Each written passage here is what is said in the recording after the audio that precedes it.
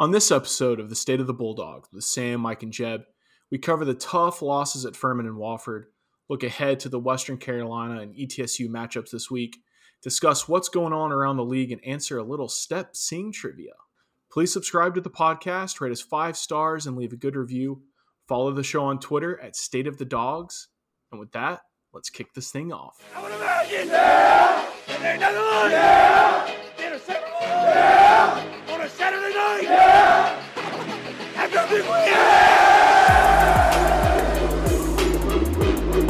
Second overtime, Nick Pollard, the snap, the hold, the kicking.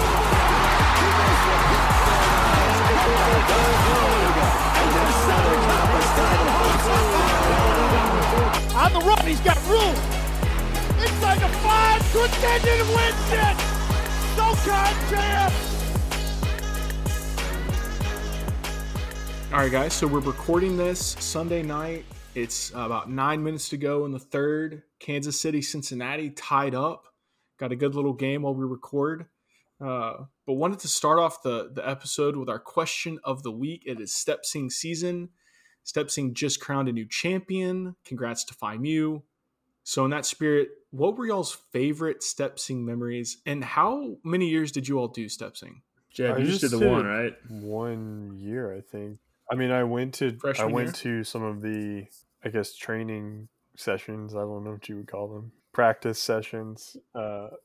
Sophomore year, and I just didn't have enough time. I think there was something else I was working on that I wasn't able to be there in the evening, so it was just freshman year. You were like I was working on campus in the campus rec department. So you just had the experience of being an elf. I will say that sophomore year was the year that we won. And so we got third place when we were the Elves, and then we got first place the next year. And I kind of wish I was a part of that team, but I could have been. I could have been done with that. You know, if I was just like freshman, sophomore year, and then I'm done, I should have stayed with it. But it's all right. It was cool. So, what's your favorite moment? Friends go through it. My favorite Step Sing moment. My favorite moment. Yeah. When we were the Elves. It didn't have to be while you were participating. This is certainly while I was participating. Favorite moment was when it snowed during Step Sing, and it snowed a lot. Oh, yeah. Yes. We were the Elves. Yes. And so after I forgot about way that. To, I guess, one of the shows, it was after, so it snowed during Step Sing one of the nights or two of the nights. Like the Thursday night and opener. Then we left when we were done, and we were just a bunch of a bunch of elves on the quad, just playing in the snow. People were just having a snowball fight snowballs. like it was Buddy the Elf. Like, it was, dude, that was my favorite. I totally forgot about that.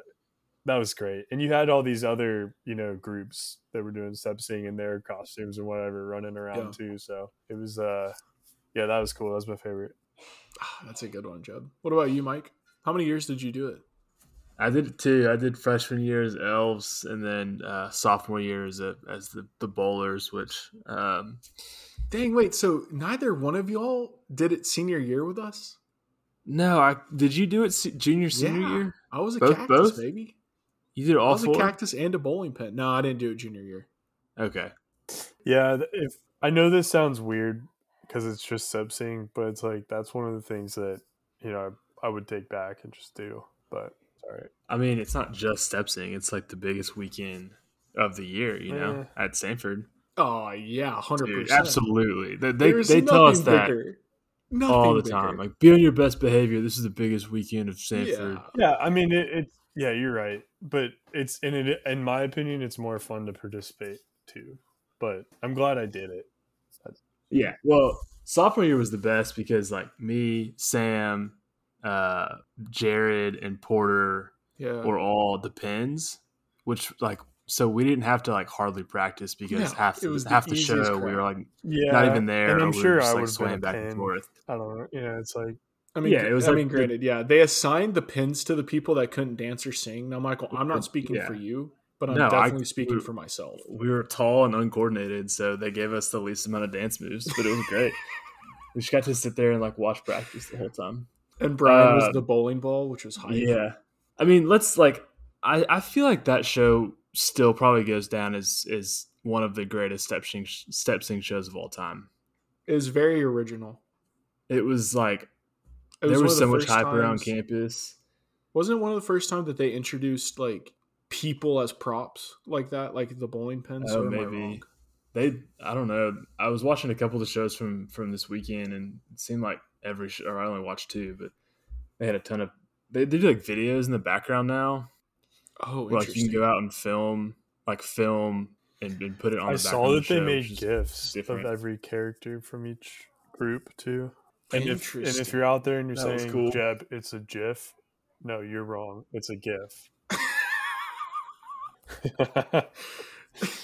It's a GIF. All right, so wait, Michael, keep going. So keep going. Man, I mean that whole show was great. Like, I think none of us really thought, at least like from our group, didn't think it was going to be that good. I remember at one point, Yeah, we're sitting in practice, and Porter looks at me. He's like, "Dude, this show's going to be awful." And of course, like our friends were directing it, and so I don't know, we just didn't think it was going to be good. And then the first night, because like the first night, Thursday, everybody's up in the stands, like all the shows, and that's my favorite night. Yeah, we go down, and PyCap was sitting behind us, and PyCap had won back-to-back the 2 years prior. We don't say that. Well, yeah, but then we come in, and we open the show with that like harmony, and apparently one of the PyCaps is just like, "Oh, damn, that's good." Yeah. And then we didn't look back, and we swept it. But I think the left shark was probably like my favorite because Yik Yak was a thing. Yeah. And the pins were so bad at like getting in sync with our swing that everybody was Yik Yakking at us that we were called the left shark from the Katy Perry halftime show. I wonder if that's I still forgot about that. Is it? Yeah. Is it Yik still a Yak? thing? Or I don't know. A couple of Furman grads actually created that. yeah, app. I know that. What? Yeah, I knew that. Yik Yak No, is but it making was- a comeback. I heard about it on NPR Really? in Atlanta. So like the fact that I heard about it this Yeah, year. so it's definitely being on the used radio, during it's Step gotta so that be- tradition's gotta still be there. That was like it's the only time that we used Yik Yak, But- I think. Yeah, that was like my favorite thing about Step Sing time too. It's Yik Yak. But everyone who was, at least like worked at the university or the administration was like, Yeah. they were all trying to take it down. They were trying to take down Yik Yak every year, and That's people were figuring hilarious. out how to get around it. And so the university was just so adamant about getting rid of Yik Yak. But it was What a terrible app. great. What a terrible app. You can't give that kind of power to Oh my goodness! college kids without any repercussions. They changed their branding. Did they really? Is it Yeah. still live? It got purchased. They sold it to someone else. Yeah, Oh, that's awesome. Good for them.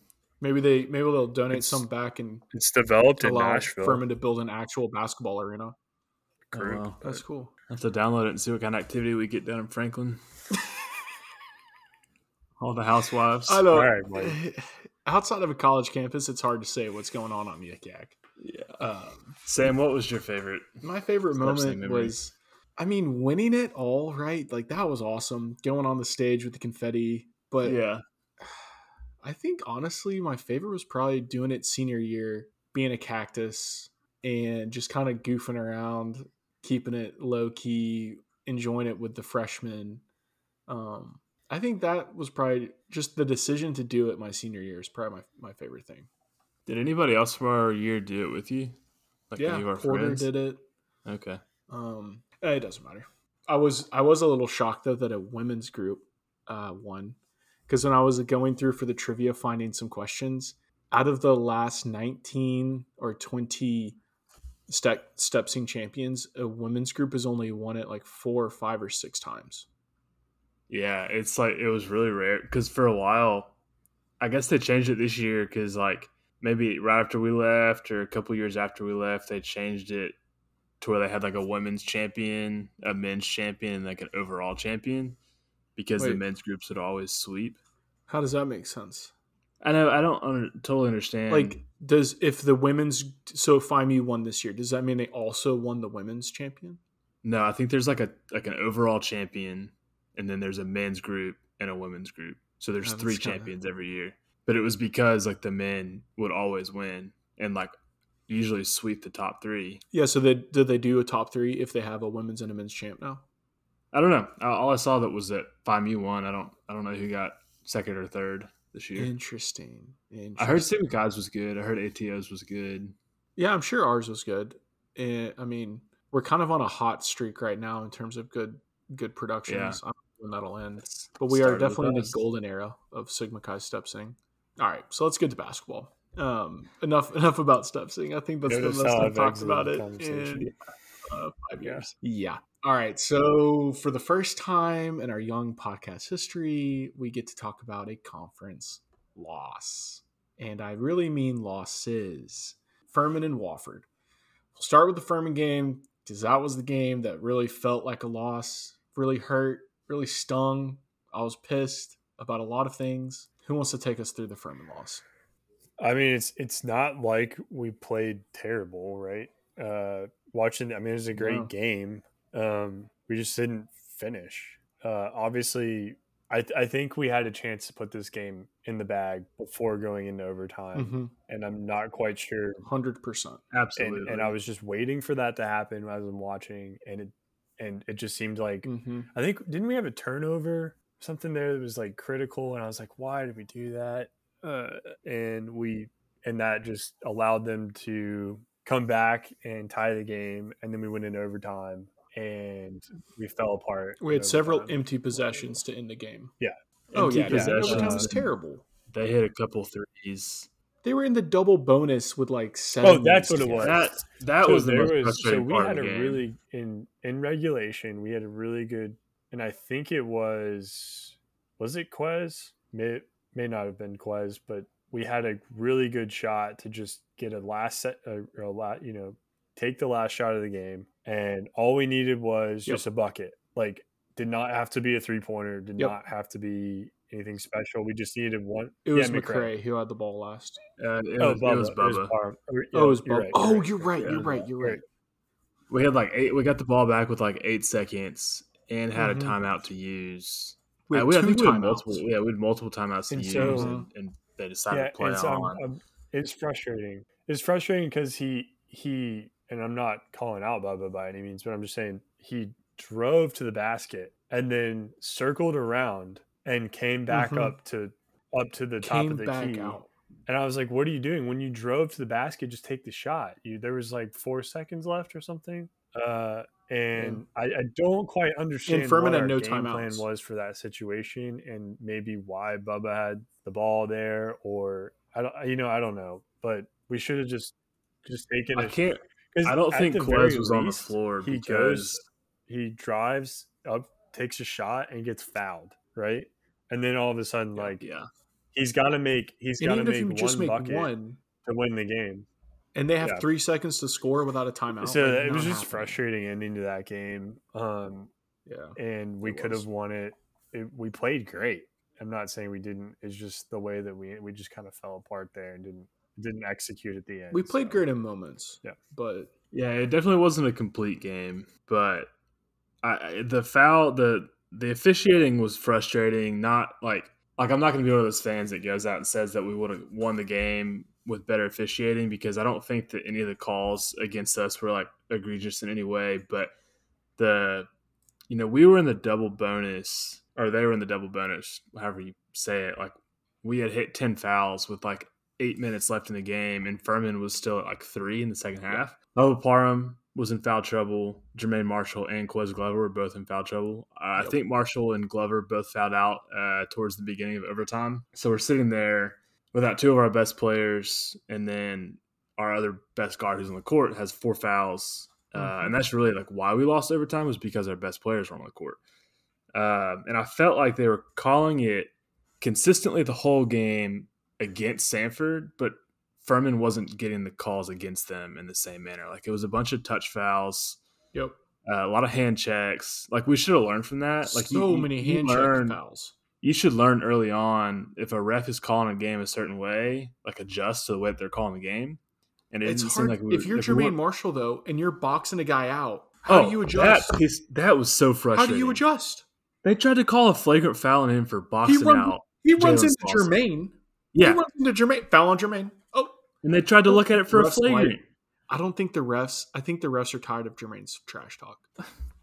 I really do. I think they have it out that chippy because he gets fouls called on him that I don't see anyone else get called, and it didn't start with the Furman game. I think it really started with maybe the ETSU game, probably the ETSU game, and then especially the Furman and Wofford games this weekend. Holy Toledo, they were out for Jermaine. I mean, he doesn't talk that much. That's what I don't get it. But you can just tell. Like so there was one instance in this Furman game where Quez was frustrated. He bounced the dribble really hard as he was giving it to the ref. But he bounced it hard to himself and then handed it to him. The ref then proceeds to follow Quez all the way back to the Samford huddle to have a word. It's what kind of entitlement as a referee do you have? Give me a break. Like, the guy's not disrespecting you. He's frustrated. He's 20 years old. Cut him some slack. And he wasn't shooting well, so he's going to be frustrated, but it's not like he was doing anything worth even getting talked. Like, the fact that the ref felt like he had to talk to him. No, Quez wasn't even. That's what really irritated me about that moment. Is Quez is not a talker. Well, at least that we can tell. I mean, he might be under his breath. Yeah, a couple of things I wanted to point out that I thought were really good about the way we played. I mean, we shot 55% from field goal, and we even shot 35% as a team from three. As compared to we shot well enough Furman, from three. They shot 40% from field goal and 23% from three. So you look at those numbers, and you're like, man, like we let this one go, you know. Maybe it was the free throws. I don't know. There's a couple things that really changed though. Because you're right, Jeb. Like, Furman shooting that poorly from three and us shooting that well. If you had just told me that stat, I say we Furman's won the game. Also like an extremely streaky team. It seems. I mean, if I asked you if they're not, and they clearly weren't really that on in this game, and we still lost. Well, they were not on from three, but their game plan worked, and their game plan was, now I don't know if they had this game plan going into the game, but they certainly adjusted well. The calls were going their way, and so they just pounded that advantage.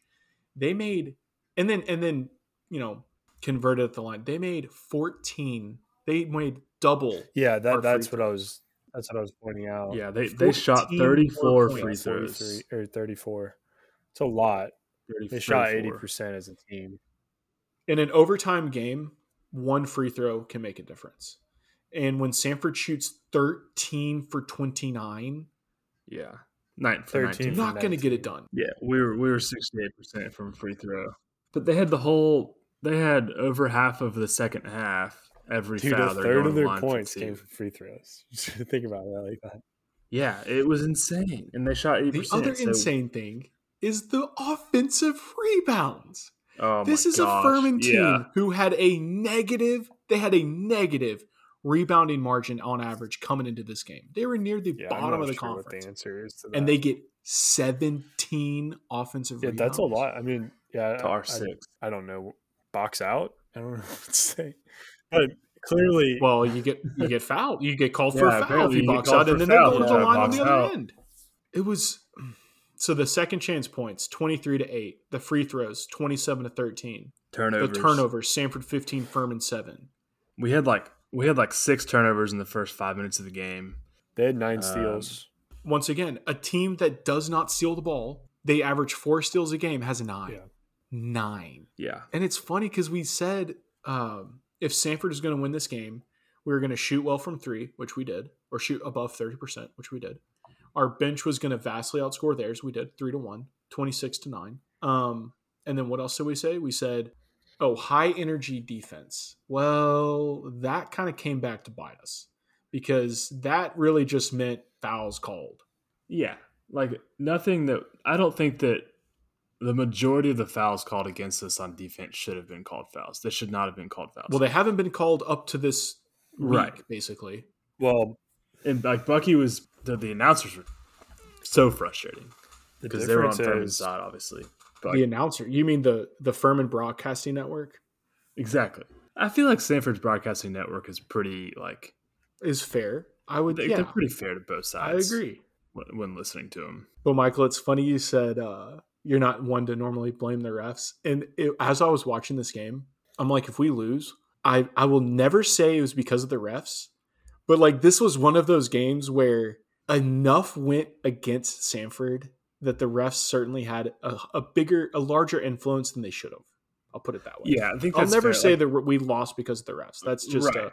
a weak way out. I think most people who objectively go watch this game, there's like a noticeable difference in the way that Samford's being reffed versus the way that Furman's being reffed. Well, Jalen Slauson could do no wrong. Jermaine Marshall lays a finger on you. Technical. Yeah. It and just the fact that, like, man, we had to win in regulation because we knew that we were in foul trouble. Oh, yeah. 0. As soon as it went to overtime, I was like, oh, it's over. We're done. Marshall and Parham being out in the first minute of overtime. Quez and Marshall were playing. They were going offense, defense. So, like, they'd come in on offense and then stoppage of play. They go out on defense because they can't honestly, foul. Bucky, I feel like he played that line, though, pretty well. Oh, he played it really well. He maximized our chances to win there, with the exception of the actual final play. I think he managed that part of the game. I was impressed.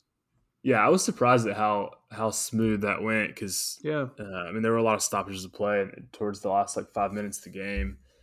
Which helped, obviously. It's going to be tough for a player, though, because you're – it's hard to get in a rhythm, you know? I can't Especially somebody like Quez, who you really need to be able to shoot the ball. Yeah, it's one thing if you're Jermaine coming out there. I mean, it's a whole nother if you're trying to shoot or pass the ball. Run the offense. Yeah. Yeah. It limits transition scoring. I don't know. Just frustrating all around. It was. I mean, we definitely need to acknowledge that Slauson is very good at basketball. He pretty much single-handedly powered Furman to victory in this game. He had 6 offensive rebounds, 3 steals, a block. Oh, and he scored 26 points. Yeah. I mean, dang. He's good. Defensive player of the year, probably. Yeah, he's very, very good. He was last year. He's almost like Jermaine Marshall with Logan Dye's offensive ability. Yeah, it's crazy. How tall is he? 6'6"? 6'7"? I think he's taller than that. Let's see. He's 6'7". Yeah. Yeah, he's good. Go ahead, Mike. Go ahead. I was just going to say, we've said multiple times this season that Slauson and Bothwell are both, NBA prospects, and they definitely showed that on Wednesday. Yeah, Bothwell is good, but I was more impressed by Piggy. Yeah. He's a stud. Like, as a point guard, that is one interesting. I wanted to ask y'all, what do y'all think about Quez's assist numbers? Because so far they have not been impressive. But then you watch a guy like Piggy who gets 7 assists and 15 points. Like, if Quez can score 15 and we can win if he has 6 or 7 assists. I don't think you need Quez to be distributing the ball, right? Because you have Bubba and you have. But does the offense run? No, the offense doesn't run through Bubba, but it runs through Quez. It does. Well, that's my point, right? Is like these might be assists. Like he might be passing the ball, and then the assist is coming off that pass. Oh, it's not him assisting anyone. It's the ball's. What just happened? Yeah, sorry, Jeff. We're laughing at the game. What happened? Patrick Mahomes just tried to throw the ball and it slipped out. It just looked like the most unathletic. He looked like a true Texas Tech quarterback right there. All right. Well, we can anyway. So I mean, what I'm saying is, sorry, Jeff, to throw you off there. The ball might be passed twice after Quez has distributed it. So, like, if you look at his assist numbers, it's like if the offense is running out of him, like if he's making that first pass while we're on offense, that ball might be getting assisted off that next pass, not off his pass. You see what I'm saying? And that usually could be Bubba. Oh, sure. Or Logan Dye. But that's not what's happening. The problem is, though, Jeff, that's not what's happening. It's either Quez taking it to the hoop or shooting, or passing it to someone who's about to score, or passing it, and then the ball just kind of keeps moving around because the offense is kind of dead. Do y'all not get that same feeling? Or I just don't think that the need for Quez to be a facilitator, just the style of offense we play, is as great as it is his need to be a scorer. Yeah, I think there's styles of offense where you need your point guard to be a facilitator. Yeah, that I agree. But then who's our facilitator? Logan? I don't know who's leading. I mean, the I think the whole team kind of. That would actually be interesting. Probably Jaron, really. Yeah, really and Bubba, and then Quez are the top 3 averaging assists per game. So yeah, we're in the middle of the we're 4th in the conference in assists, averaging 13 a game. And then in this game we had however many. Well, really and Bubba both have over 60 assists 11 on the season. Logan Dye is next at 32. Obviously, Quez has been out. That's not fair. But yeah, Quez but if you look at it, it's really in Bubba. But now that Quez is back in, it's But what would the numbers look like over time on the season if he didn't get hurt? I mean, we're just taking.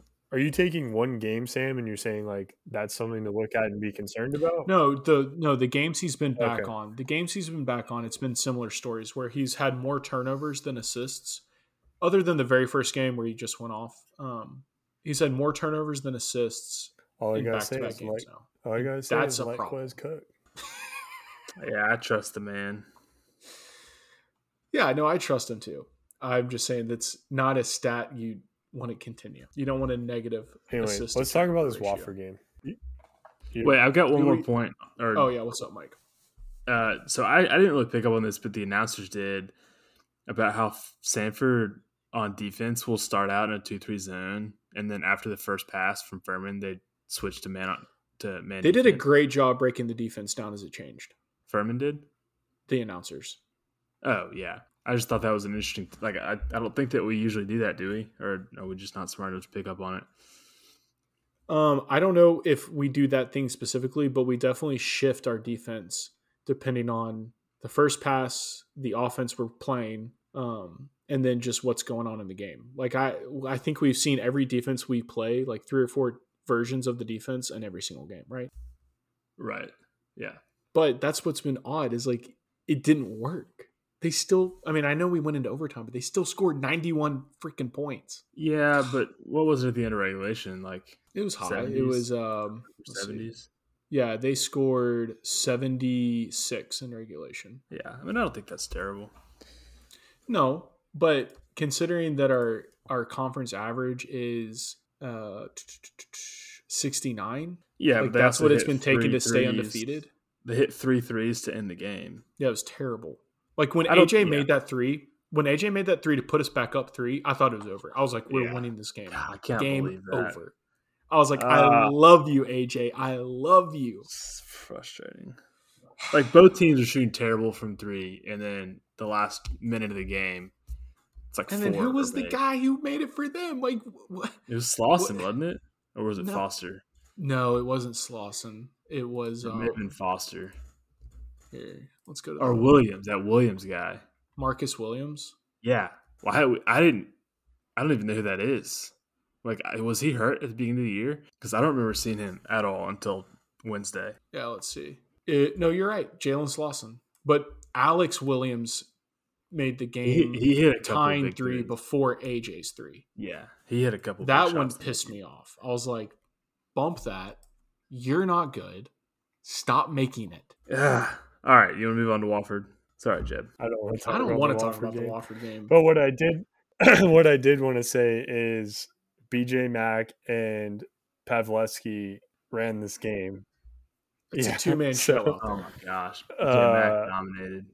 Oh wait, time out. Wait, before we leave the Furman game, I gotta mention this one thing. So I always thought Furman was actually in Greenville. It's not. Yeah, it is. It's in this like other town. I don't know the name of this town, but it's not Greenville. I mean, it's like it's just 10 outside. minutes from downtown Greenville. Yeah, but it's like saying it's you're in 5 Homewood. minutes from this other town. It'd be like saying you're in Homewood versus Birmingham. No. It's very different. Have you ever been there? It's very different. No, but George was telling me this. He was like, Jeb and I have both been there. You definitely know you're not in Greenville when you hit campus. It's definitely like out in the middle of nowhere. It's not exactly, out in the middle of dude. And they preach, it's not really that out in the middle of nowhere. Yes, it is. They preach that they are in Greenville and they think it's so cool. And I am here to say that they are. It's like liars. being in. If you're in Nashville, for example, it's like being in, I don't know, Brentwood or no, Antioch. It's not that far. It's a 13-minute drive from campus to downtown. It's not that far. I'm messing. All right, we're going on to the Wofford game. We're going on to the Wofford. You're talking about Wofford or I'm just Furman? trying to troll. Wofford is as close to Greenville as Furman. All right, so Wofford beat us 85-77. Wow. This is not something I'll even. Guys, I want you to say that I won the 8th grade geography bee, so I am the authority here. Wofford beat us 85-77. And I'm going to sum it up for you right here, boys. When you shoot 7 for 34 from 3, you're not winning the game. You're not winning the game, especially when Wofford shoots 10 for 21. Oh, they're 50% from 3. Yes. Yeah, dude, because when you're looking at this game, all these stats are super similar. Like the amount of turnovers, we won the turnover battle by 4. Rebounding was dead even, and we even out-rebounded them offensively, 11-4. How many 3-point shots did we take? Read it out. 30. Yeah, that's crazy, dude. We shot as many 3-pointers as they did free throws. And they made 20 more free throws. That's why I hate the 3-ball in college, because this happens. We should get rid of it, Michael. Just kidding. Yeah, we honestly should. Go back in time. I mean, think about how many key threes Wofford made that it was like gut punch after gut punch. Like we're down 16 at one point, maybe even 19. We were down 16 or 17, and we kind of crawl back and make it 11 or 12, and then they drain a 3, and you're just like, oh. We could not like in the second half. You know, I think we got it within 4 with a couple minutes left. Yeah, but it was like we'd get it to 11, they'd hit a 3. We'd get it back to 11, they'd hit a 3. Even BJ Mack was hitting threes. BJ Mack destroyed us. I think he has like 1,000 career points, is something like that. Well, we were only told that about 1,000 times. Meanwhile, they mentioned about Logan died 0 times. I was waiting on it. I was waiting. I was like, all right, so we know BJ, but what about Logan? When are you going to mention Logan? And Logan did it all at Samford. Right. BJ's been all around the world. How about this Carson McCorkle kid? I was ready to strangle him. Yeah. I was like, who's that Georgia wide receiver? Who's that? The guy that looks like the water boy, basically. It's like they got the water boy, stuck some pads on him, and rolled him out there. Yeah, like Hunter Renfrow. No, dude, not even. He's like Hunter Renfrow was at least cut. The kid for Georgia looks like he's $120 soaking wet. What's that guy's name? I don't know, dude. No, can't think of it. Do you know Michael? McCroskey? I don't know. McCroskey? Is it? Conkey? I don't. But you know what I mean. This Carson McCorkle kid gave me the same vibes. Like, I mean, at one point. Go ahead. So does Pavletsky. Both look like the most unathletic. Okay, but I kind of like Pavletsky. Maybe I'm just biased here. Maybe I'm like, you can't have 2 of these guys. Basketball is so different. Like you can't just like. Well, yeah, clearly Pavletsky torched us. Yeah, that's basketball. Did you see Steph Curry in college? Torching everyone. Yeah. He was insane. Don't even try to compare. No, I'm not. We're not comparing. I'm just but you're right, Joe. Like when Curry first came on the scene, no one thought anything exactly. of it. And then he played really well all throughout, and then he got drafted. You know, it's like and became probably the best basketball shooter ever. Yeah, that I will. Yeah, he is. It's hard to say player when you're a shooting guard, for Pete's sakes. But it's point or point guard, whatever he is. I started this game off pissed because I couldn't even watch the game until the 13-minute mark because why was it on CBS Sports Network? So I like that part because we got the classic music. We couldn't ready for March. Yeah, but we couldn't. There was another game after ours that ran into the same issue. It was like watch on this blah blah blah, which I didn't have. I couldn't figure it out. Yeah, it's okay. Anyways, and we were up 14-11 when the game started. Yeah, I think like Wofford smothered us on defense though. Like we had a really hard time getting the ball. We couldn't move the ball around. Couldn't move the ball at all. We had to settle for these threes. They were doubling Logan pretty effectively. I was like, this isn't good. If we cannot overcome a double team in Division I college basketball, we have issues. I think that Michael just said something that I think we should key on is whenever you see a team, especially if you're looking at an after game box score or something, and you see a team that just seems like they have to dump themselves out or bail themselves out with a 3, you have to ask yourself, like, this team 34. does not do that every single game, so why did they do that? And the answer... but we do shoot a lot of threes, but it's like, if you're shooting a lot of threes, you're not making any, like, as a team when you usually are. I don't know what our season-long 3... Oh, like you should stop shooting. No, I'm not saying you should stop shooting. I'm saying you're saying what you said, Sam, was it has to do with Wofford's defense being able to like stop distribution of the ball and like, you know, stop the offense from running, basically, right? And so you're settling because the time clock, because your possession clock's running down and all that, right? And No, so when you 100%. look at it, you're like, okay, this team didn't shoot well. They shot a lot of threes. Why is that the case? And I'm just saying that could be a factor. No, like, that's definitely part of it. I'm like dude. backing into what you said, right? I'm saying like, even if it's not even waiting to the end of the shot clock, the amount of times we would watch just a frustrated possession where they come down and they give it 5 seconds and like, oh, bump this. I'm just going to jack up a shot. I was like, what are we doing?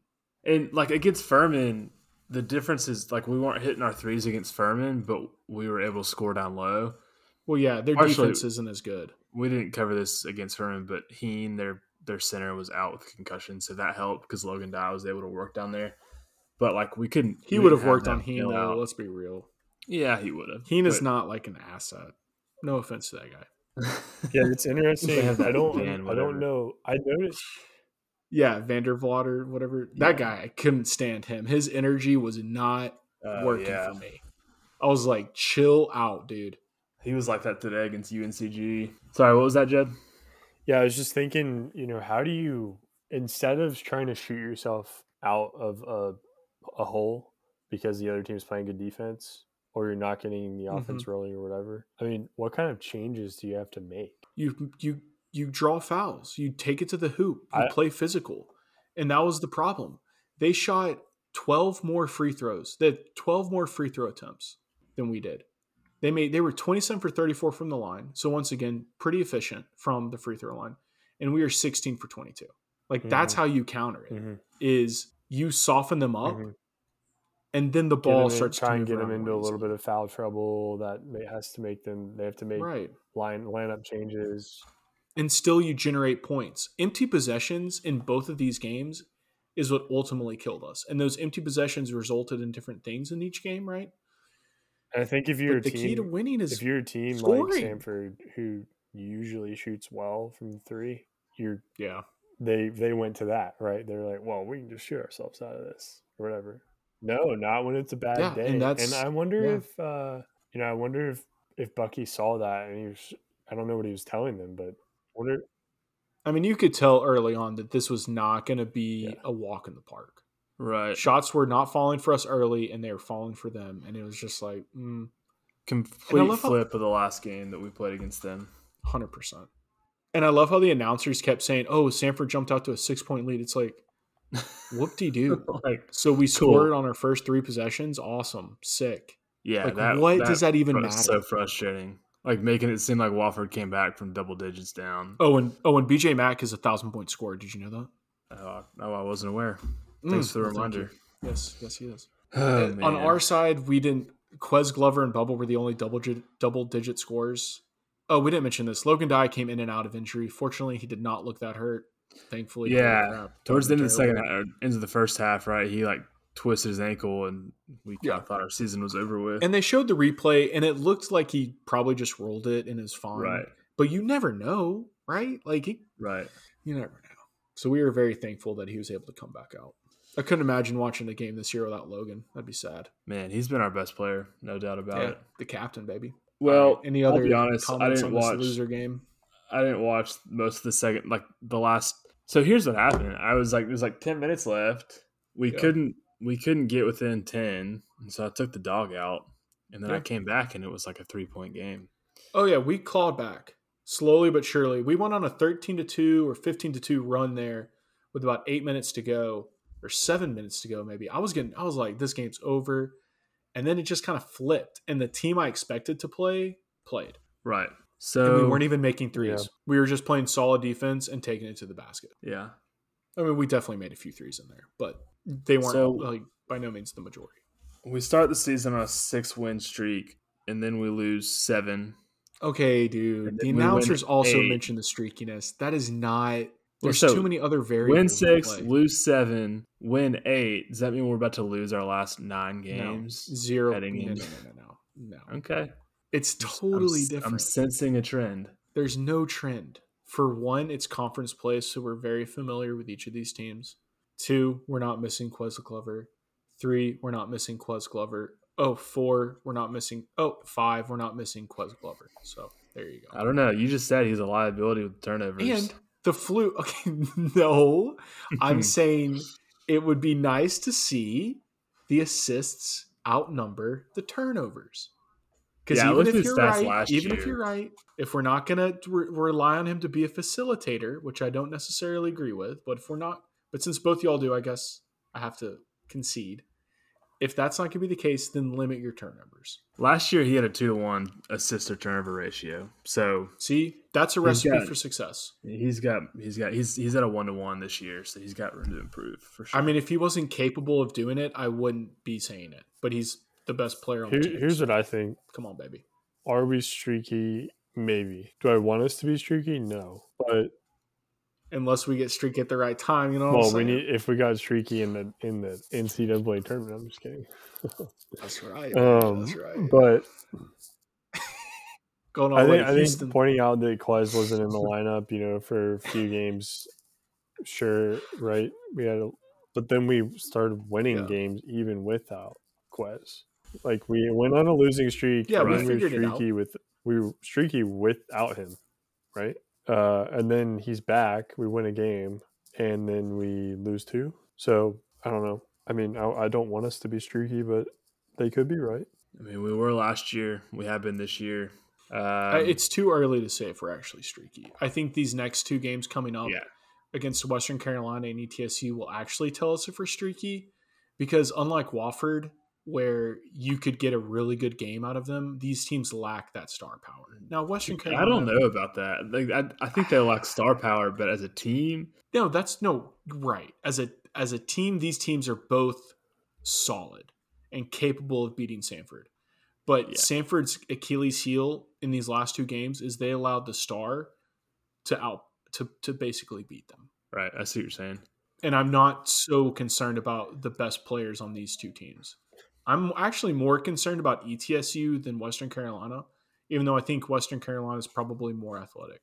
The ESPN matchup predictor has Western Carolina 59.7% to win.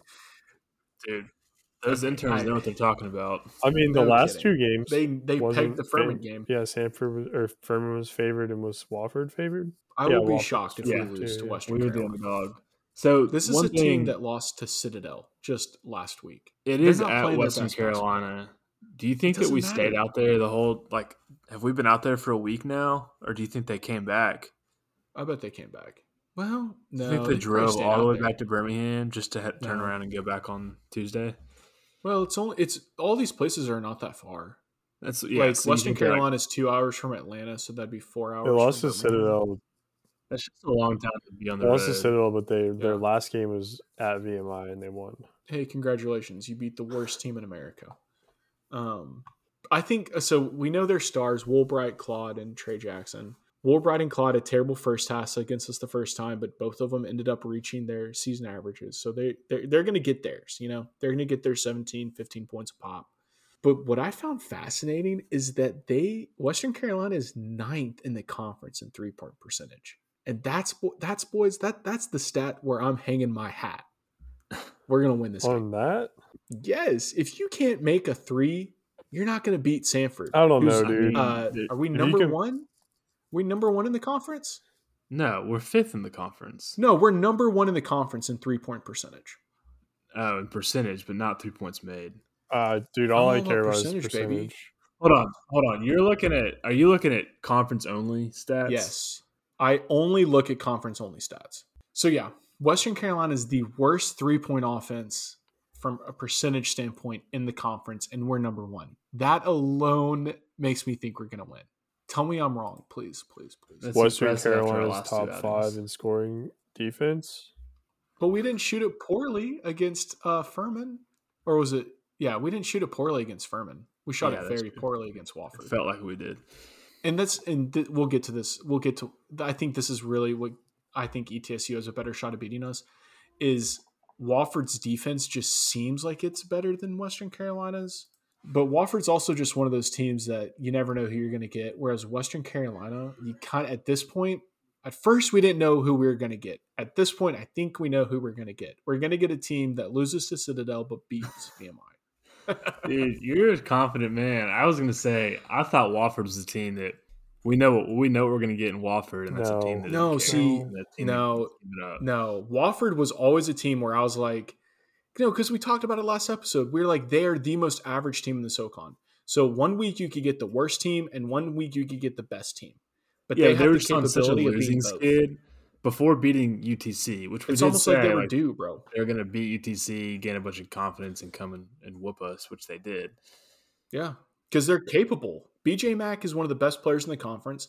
Pavletsky's going to get Freshman of the Year, and he's turning into one of the best players in the conference. Western Carolina, like Claude is a very good big man. He's probably top 5, top 6 big men in the league. Woolbright's a very good guard. They don't have anywhere near the depth. Yeah, so, I mean, that's the thing. Wofford is the top 5 offense in the conference.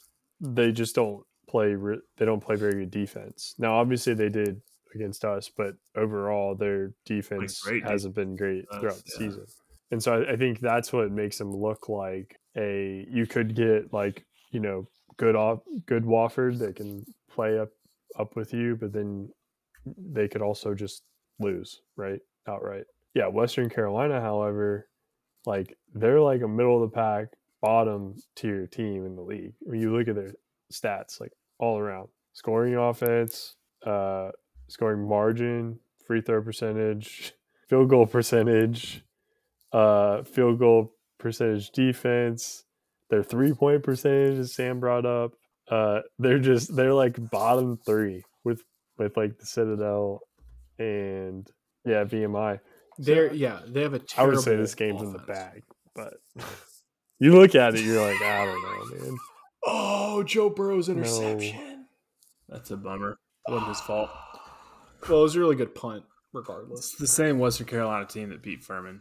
Just saying. No, it is not. It is not anywhere near. That was the very first conference game. It wasn't that long ago. Wait, what did you say, Mike? Let me tell you, as a Samford fan on a 2-game losing streak. I mean, yeah, we can't. Yeah, the first conference game of the year. But guess who's not losing to the Citadel? Furman, Samford, UNCG. WCU is not capable of repeating performances like it did against Furman on a regular enough basis for me to feel or think that they are going to beat Samford. Wofford, you could see it. Wofford at all the makings. Western Carolina got smacked by UNC in Greensboro. And they also got smacked by Furman in their last matchup. I'm picking Samford to win, but it's like we've seen time in and time out. It's basketball. Or sorry, they smacked. Yeah, it is college basketball. That's right. They smacked Furman. It could be. Exactly. I mean, so that was a different Furman team, but still, yeah. I was thinking. Any given day, any team can win. I'm not going to say it's for sure. If I had $100 to bet, I'd put it all on Samford. But I just like how the things that you've called out as things Samford needs to do to win. Jermaine set a foul trouble, efficient from 3, get to the line more than Western Carolina. 3 things that we're not doing well right now. Exactly, Michael. And if but you're confident enough that we're going to turn those things around. What better game to do that? Yes, and yes, because in all of our wins, that's been the recipe. Is we've been more physical, we've gotten more free throws, we've converted at the line, we've shot well from 3. We're number 1 in the conference 3-point percentage, and Jermaine's been able to play the whole game. That's how we win. It's not a hard recipe. No, it is, but it isn't.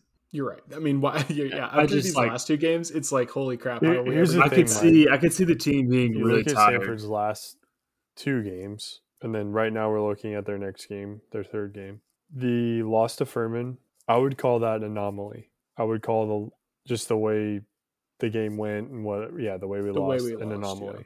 The game against Wofford, 9 out of 10 times. We played it over. The way we played against Wofford, with it being such an off night, I would call that a coincidence, because it's like, okay, there's our 2nd straight loss. They didn't play very well. Now, if we lose this game, I would call that a trend, because you're still in the armpit of the East Coast, Just throwing shots. God, but Carolinas.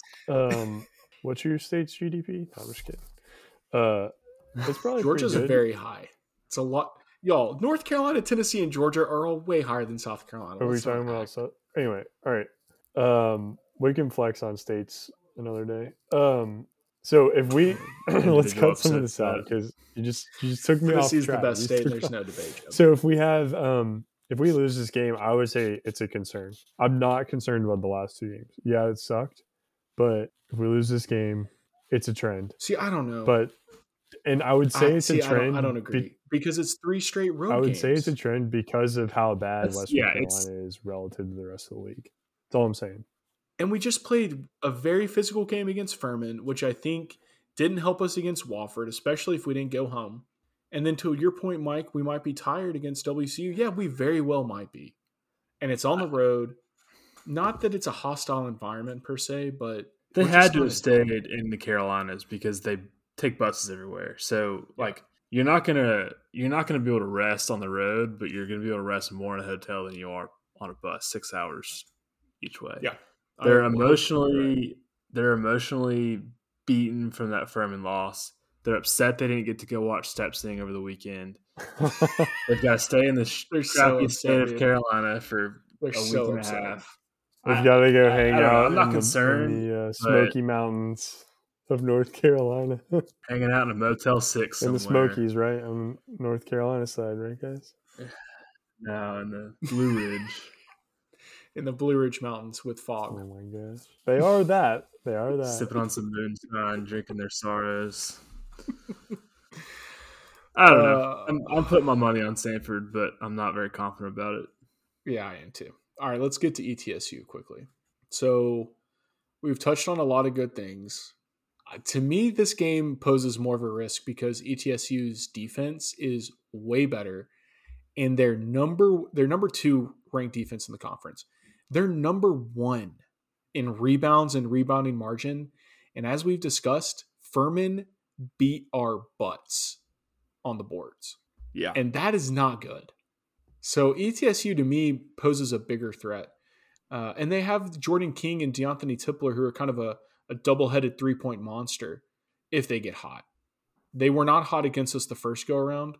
And it helps that it's back in Birmingham. But those two guys are especially Jordan King, are very capable of making threes. They finally lost at home. Or, no, they haven't lost. They keep losing. I think the streak's still alive, right? Of winless on the road. They lost to Mercer. They lost to Mercer at Mercer. No. Yeah, but they're still winless at home. But they haven't. They're not undefeated on the road anymore. Okay, well, maybe that's good for us. I'm surprised that you're more confident about this game, though, because no, I'm less confident. That's what I meant, because really? Okay. ETSU's please. I keep saying that I think ETSU is going to pull it together, but they haven't done it yet. They just lost to a Jake Stevens-less UTC, which we know how embarrassing. Okay, but UTC is still number 1 in America in made threes. So if they're hot, they can how still many of beat those? How many of those were Jake Stevens? No, but I'm saying to this moment, they're still number 1. Well, he's only been out as of January 29th. For what it's worth, he's only and been then in the game against ETSU, they were 12 for 23 from 3. So they can shoot. Talking about ETSU? Yeah, you're right. Yeah. No, I'm talking about UTC. Yeah. I think we're all in agreement that ETSU is not as great as we kind of thought they would be at the beginning of the season. Yeah, but they still pose a danger. Their defense is strong. Crazy thing is they're 9th in the conference right now, and they're a win away from being 4th. Yeah, we'll get to that. We'll get to that. How messy the middle of the conference is. If there's another stat that gives you more confidence, it's the fact that ETSU is 9th in turnover margin, which is terrible. Yeah. Terrible. We'll see. I mean, they've got a strong defense, so if we show up shooting like we have. And as you said, Mike, they lost to Mercer. I think the Wofford game this week is going to tell us a lot.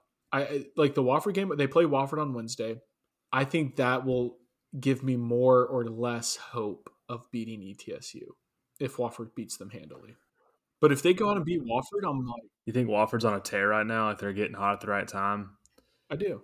I think they've found a system that works with BJ Mack and Paveletsky. It's a pretty dangerous inside-outside game, especially if BJ Mack is training threes as well. ETSU has the second best 3-point defense in the league, which was very surprising, especially after reading off that UTC stat. Yeah, exactly. Yeah. So maybe they have honestly, I'm not even going to guess. I don't know how they have the second ranked 3-point defense when you let UTC beat you or shoot 50. Well, I mean, let's look at the last game, the last Samford ETSU game. They played a few weeks ago. It was tight. That was a close matchup. I mean, it was a 10-point game, but and they have probably one of the better home court advantages in the SoCon, I'd say. Yeah, they've got a good. I mean, they're not that loud, but they have a lot of people there. Yeah, I mean, looking at the stats, like they shot 46 for free throw from the line, so like that's pretty awful. Yeah, see, that sucks. Yeah, but what did you say they were? Let's see. Yeah, they're the worst in the conference free throw percentage. Yeah. Yeah, so maybe that's not like an anomaly. Maybe that's just what they are. Yeah, they can't shoot free throws. Which is there's no excuse for not being able to shoot a free throw. You know, Jermaine Marshall played a really good game against ETSU last time. Obviously, we didn't have Quez, but Logan Dye and the big men showed out. Yeah, our big guys played really well. So be something to look out for in this game if you're watching it. Just look at the difference in the dynamic between the guard play and the bigs. And that's a good point, Jeb, that we didn't have Quez that game. So it's nice to have him back. Yeah, but I was thinking about this earlier, and I wonder if this is – because I certainly think it's something I observed when I played in high school, but I know it's obvious it's a different level when you're in college. But when you have one of your really good players is out for a while and you start getting into a rhythm as a team without that player, and you're actually like winning games, and then that player comes back and he's inserted back into the starting lineup. Sometimes that chemistry that was developed while you're winning games can kind of falter because it's like changing the way that the flow of the game. Because now Quez has to kind of get his share, right? And it's not that like these guys have been playing with each other in practice, they play with each other, whatever. I understand that, and it's not that like over time, like or over a couple games or a few games, like that rhythm comes back with having Quez in. I'm just wondering if that's something that we're observing because we're a few games in, or 3 games in with Quez back, and we've lost 2 of them. I was thinking about that earlier, and I just figured I'd say it because I think that's certainly a dynamic that happens on teams. No, I think that I think you're definitely onto something. It's just hard. I mean, but it's so hard to gauge because he's so good. Watching it, you get that feeling, right? Like the defense or the offense feels a little sticky sometimes, not necessarily as efficient. The flow's not quite there. As you would watch for the first 6 or 7 conference games, you're like, oh my gosh, like we're pretty smooth. Right. And I think that's, and if you're a coach, I mean, you're doing the right thing by putting one of your best player back in the lineup, right? Because there's nothing you can do about the chemistry. Great coaching ability to put Quez in. Right. Takes a smart man to figure that one out. He's a smart cookie. He's just a high school coach. He doesn't know he's talking about. He doesn't know what he's doing. But I'm not saying there's a solution to it. It's just the solution is let them play it out. I think you just get the chemistry back. I agree. And in the one time where I'm going to say it's good that we play in a 1-bid league, it's this, and we have time to get things right. Yeah, it's great that he has the back half of conference play to get the team to like figure out how to play together with Quez. Exactly. Because you don't want to peak step-sing phrase. You don't want to peak too soon. You don't peak on Thursday night. You peak on Saturday. Don't want to peak on Thursday. That's right. No one's voting on Thursday. All right. So with that, let's get to our trivia. Good timing. All right, boys. A little step-sing trivia. Got 3 questions for you. First one. Since 2004, because I couldn't find the 2003 champion, go for it if you must, but Google was not helping me out. Who has claimed the step-sing trophy the most? That's tough because I want to say Dudes of Plenty, but I don't know how long they've been around. I'm going to go. But I'm just going to go. All right. Oh, go ahead, Jeb. I don't know. I'm going to go Pie Cap. Yeah, that was my second guess. I'll go Dudes of Plenty. Okay. Y'all are both on the right track. One of those is number 1. One of those is number 2. Dudes of Plenty was also just independent guys. They created an actual name in the late 2000s. Maybe 2010 was their first time. Not totally sure there. PiCap has won it 5 times since 2004. They won in 2009, 2013, 2014, 2017, and then most recently in 2022. Dudes of Plenty has won it 6 times. One more time than Let's PiCap. go. They won in 05, 07, 2010, 2011, 2012, and 2016. They had a slight dynasty there from 2005 to 2012. Remember that 2016 show was good because that was the year after our bowling show. What was that? What was there? They were like I didn't even go to Step campers Sing that year. Boy Scouts or something like that. Oh, that's a lie. I did. They had that cool flashlight thing. That's pretty cool. Yeah, that was a good show. Yeah, so Dudes of Plenty, number 1 since 2004. Okay, so in that same time span, since 2004, which sorority has won the most championships? Zeta. 80 Pi. Zeta and 80 Pi. Zeta might have won 2003. It was hard to say, but Zeta has not won it since 2004. So that is incorrect, Jeb. Michael, you are correct. It is 80 Pi. They won back-to-back in 2018 and 2019. Unprecedented I knew for that. girls groups in this time span. I knew that. And then lastly, I mean, it makes sense. the best for last. How many does Sigma Chi have in this time span? 3. 1. Jeb, 1. you know we've got at least. Do you keep 2. What? Dude? Yeah, Michael 3. Correct. Do you even Michael, care, you're Jeb? 3 for 3. Oh Slam my it home, gosh. baby. I'm gonna start a Step Sing podcast. Please don't. God. I thought we had That's a, the runners up, the runner up, and then we had lots of runners up.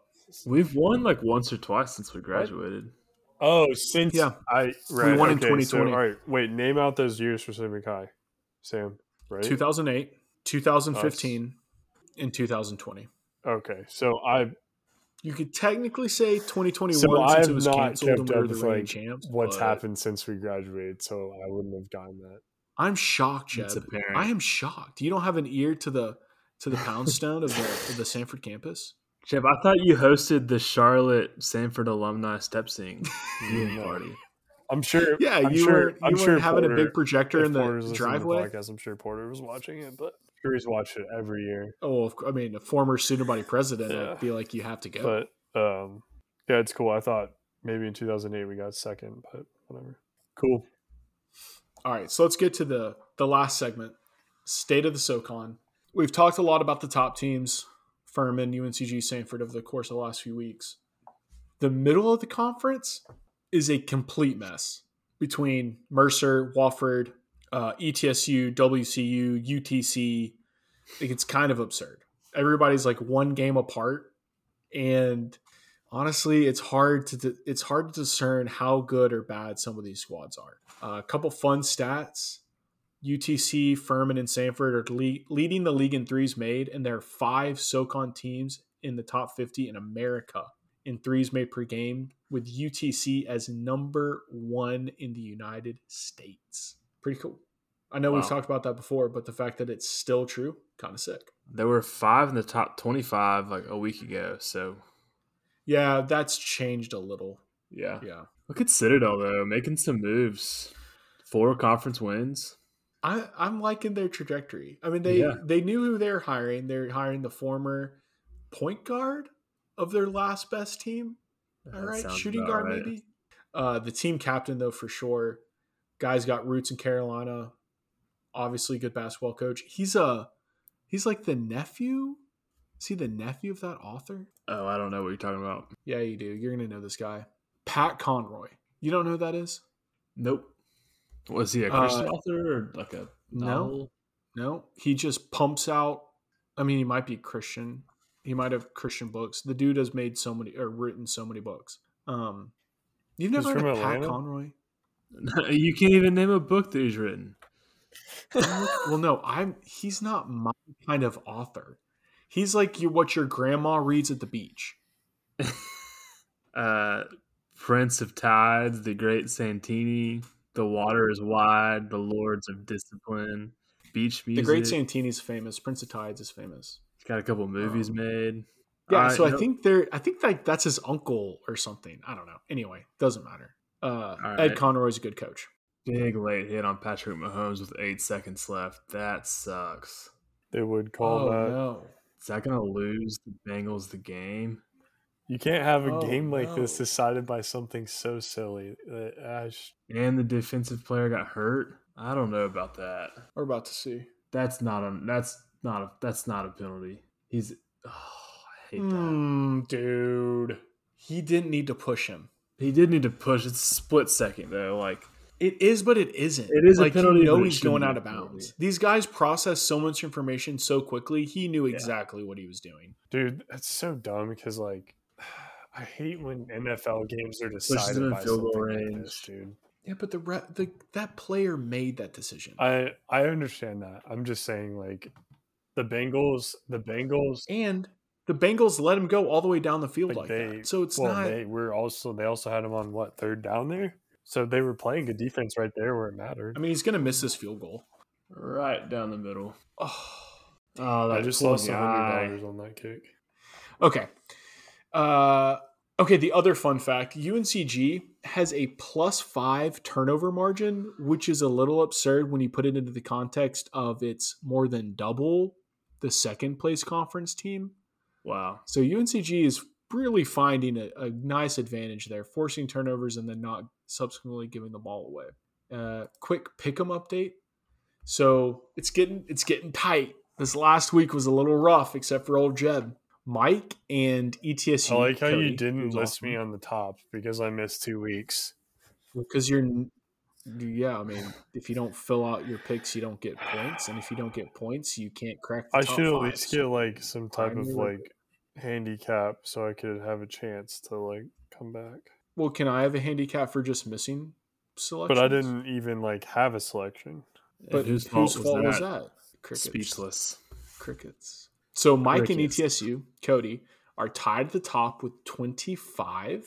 I'm in second at 24. Eli's right there at 22. UNCG at 21, and then Samford at 19. It is a tight race right now. We got plenty of games left. So even guys like Jeb can come back from the dead, basically. There's still a lot to be determined here on who's going to win the pick. It's going to happen. We still haven't decided on a prize. I'm leaning a cool trophy that travels, kind of like our Dynasty League Championship trophy. A trophy that travels. You're gonna trust a bunch of college kids to pack that thing up with them when they move out of their dorms? It would go to the student newspaper. Okay. So there's an office, I assume. If not, that's a little odd. And then the net rankings, really the only thing that changed is Samford dropped a little bit. We dropped down to 146. Furman moved up a little bit. They're at 105. And then ETSU dropped into quad 4, which is obviously not good, at 278. But the net rankings stayed about the same. The spread is still absurd. Furman at 105 and then VMI at 348. Don't know if there's another conference out there with a spread like that, 250 schools basically. But is there anything you all wanted to highlight about what's going on in the SoCon right now? Yeah, you're going to fill out the next week on the sheet. So I can go ahead and get ahead on beating you guys. I'm not going to miss another week. Yes, Jeb. That'll be filled out either tonight or tomorrow. Don't you worry there, Chief. Probably won't let you know, though.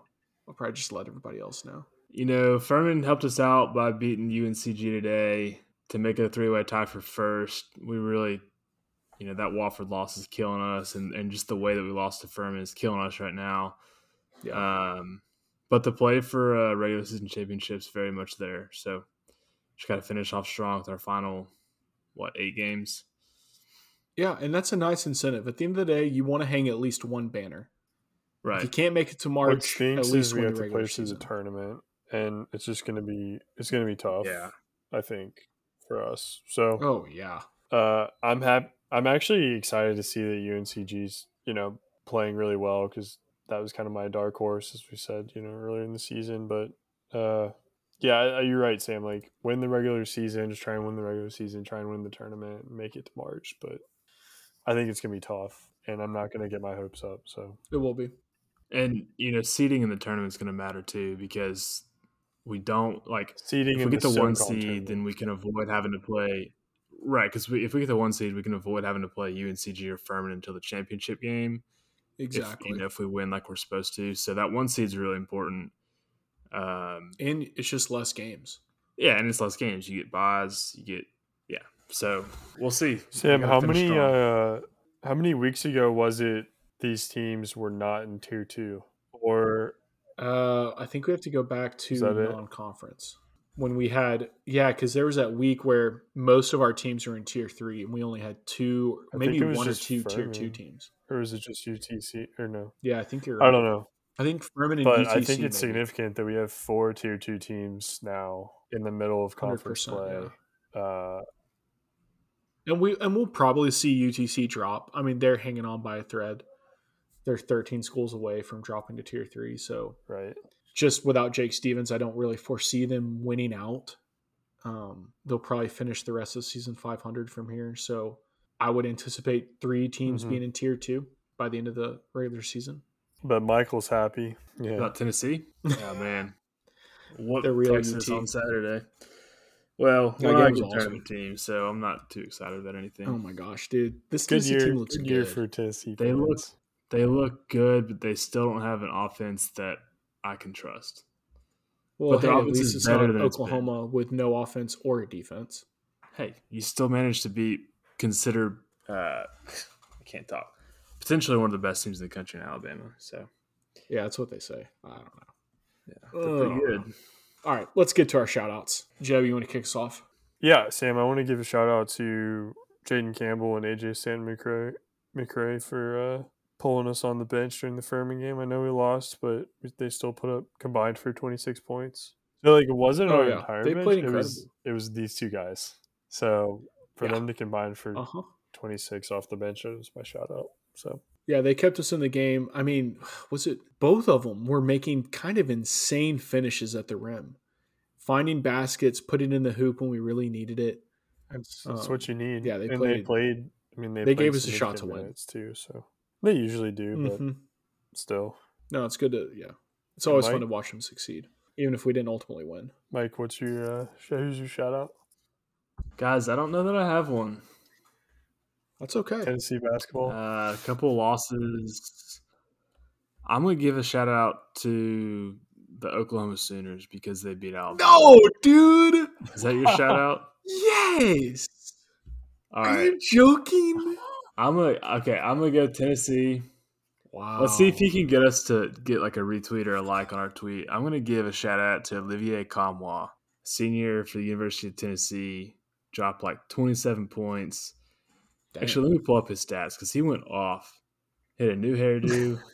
That was it. It's all about the do, baby. It is. New do, new vibe. 33 minutes, he went 12 for 15, 27 points, 8 rebounds against Texas on Saturday. So Olivier Comwa, he's a senior out of Finland, total baller. Missed most of last season with a leg injury, so it's been awesome to have him back. You know nothing about Samford, but you're the shout out. Congrats, Olivier. Olivier. I love watching Texas lose, especially if it's to the real UT. Exactly. And just a reminder, fun fact for everybody out there, the University of Tennessee was founded before Texas became a state. Thank you, Sam, so there's no debate. For that reminder. My shout out, as you said, Michael, is to the Oklahoma Sooner basketball team. It's been a pretty terrible season. A lot of close losses. Then to beat the number 2 team in America by 30 points was a little surreal. Definitely made the Wofford game go down a little easier. I was flipping back between the two.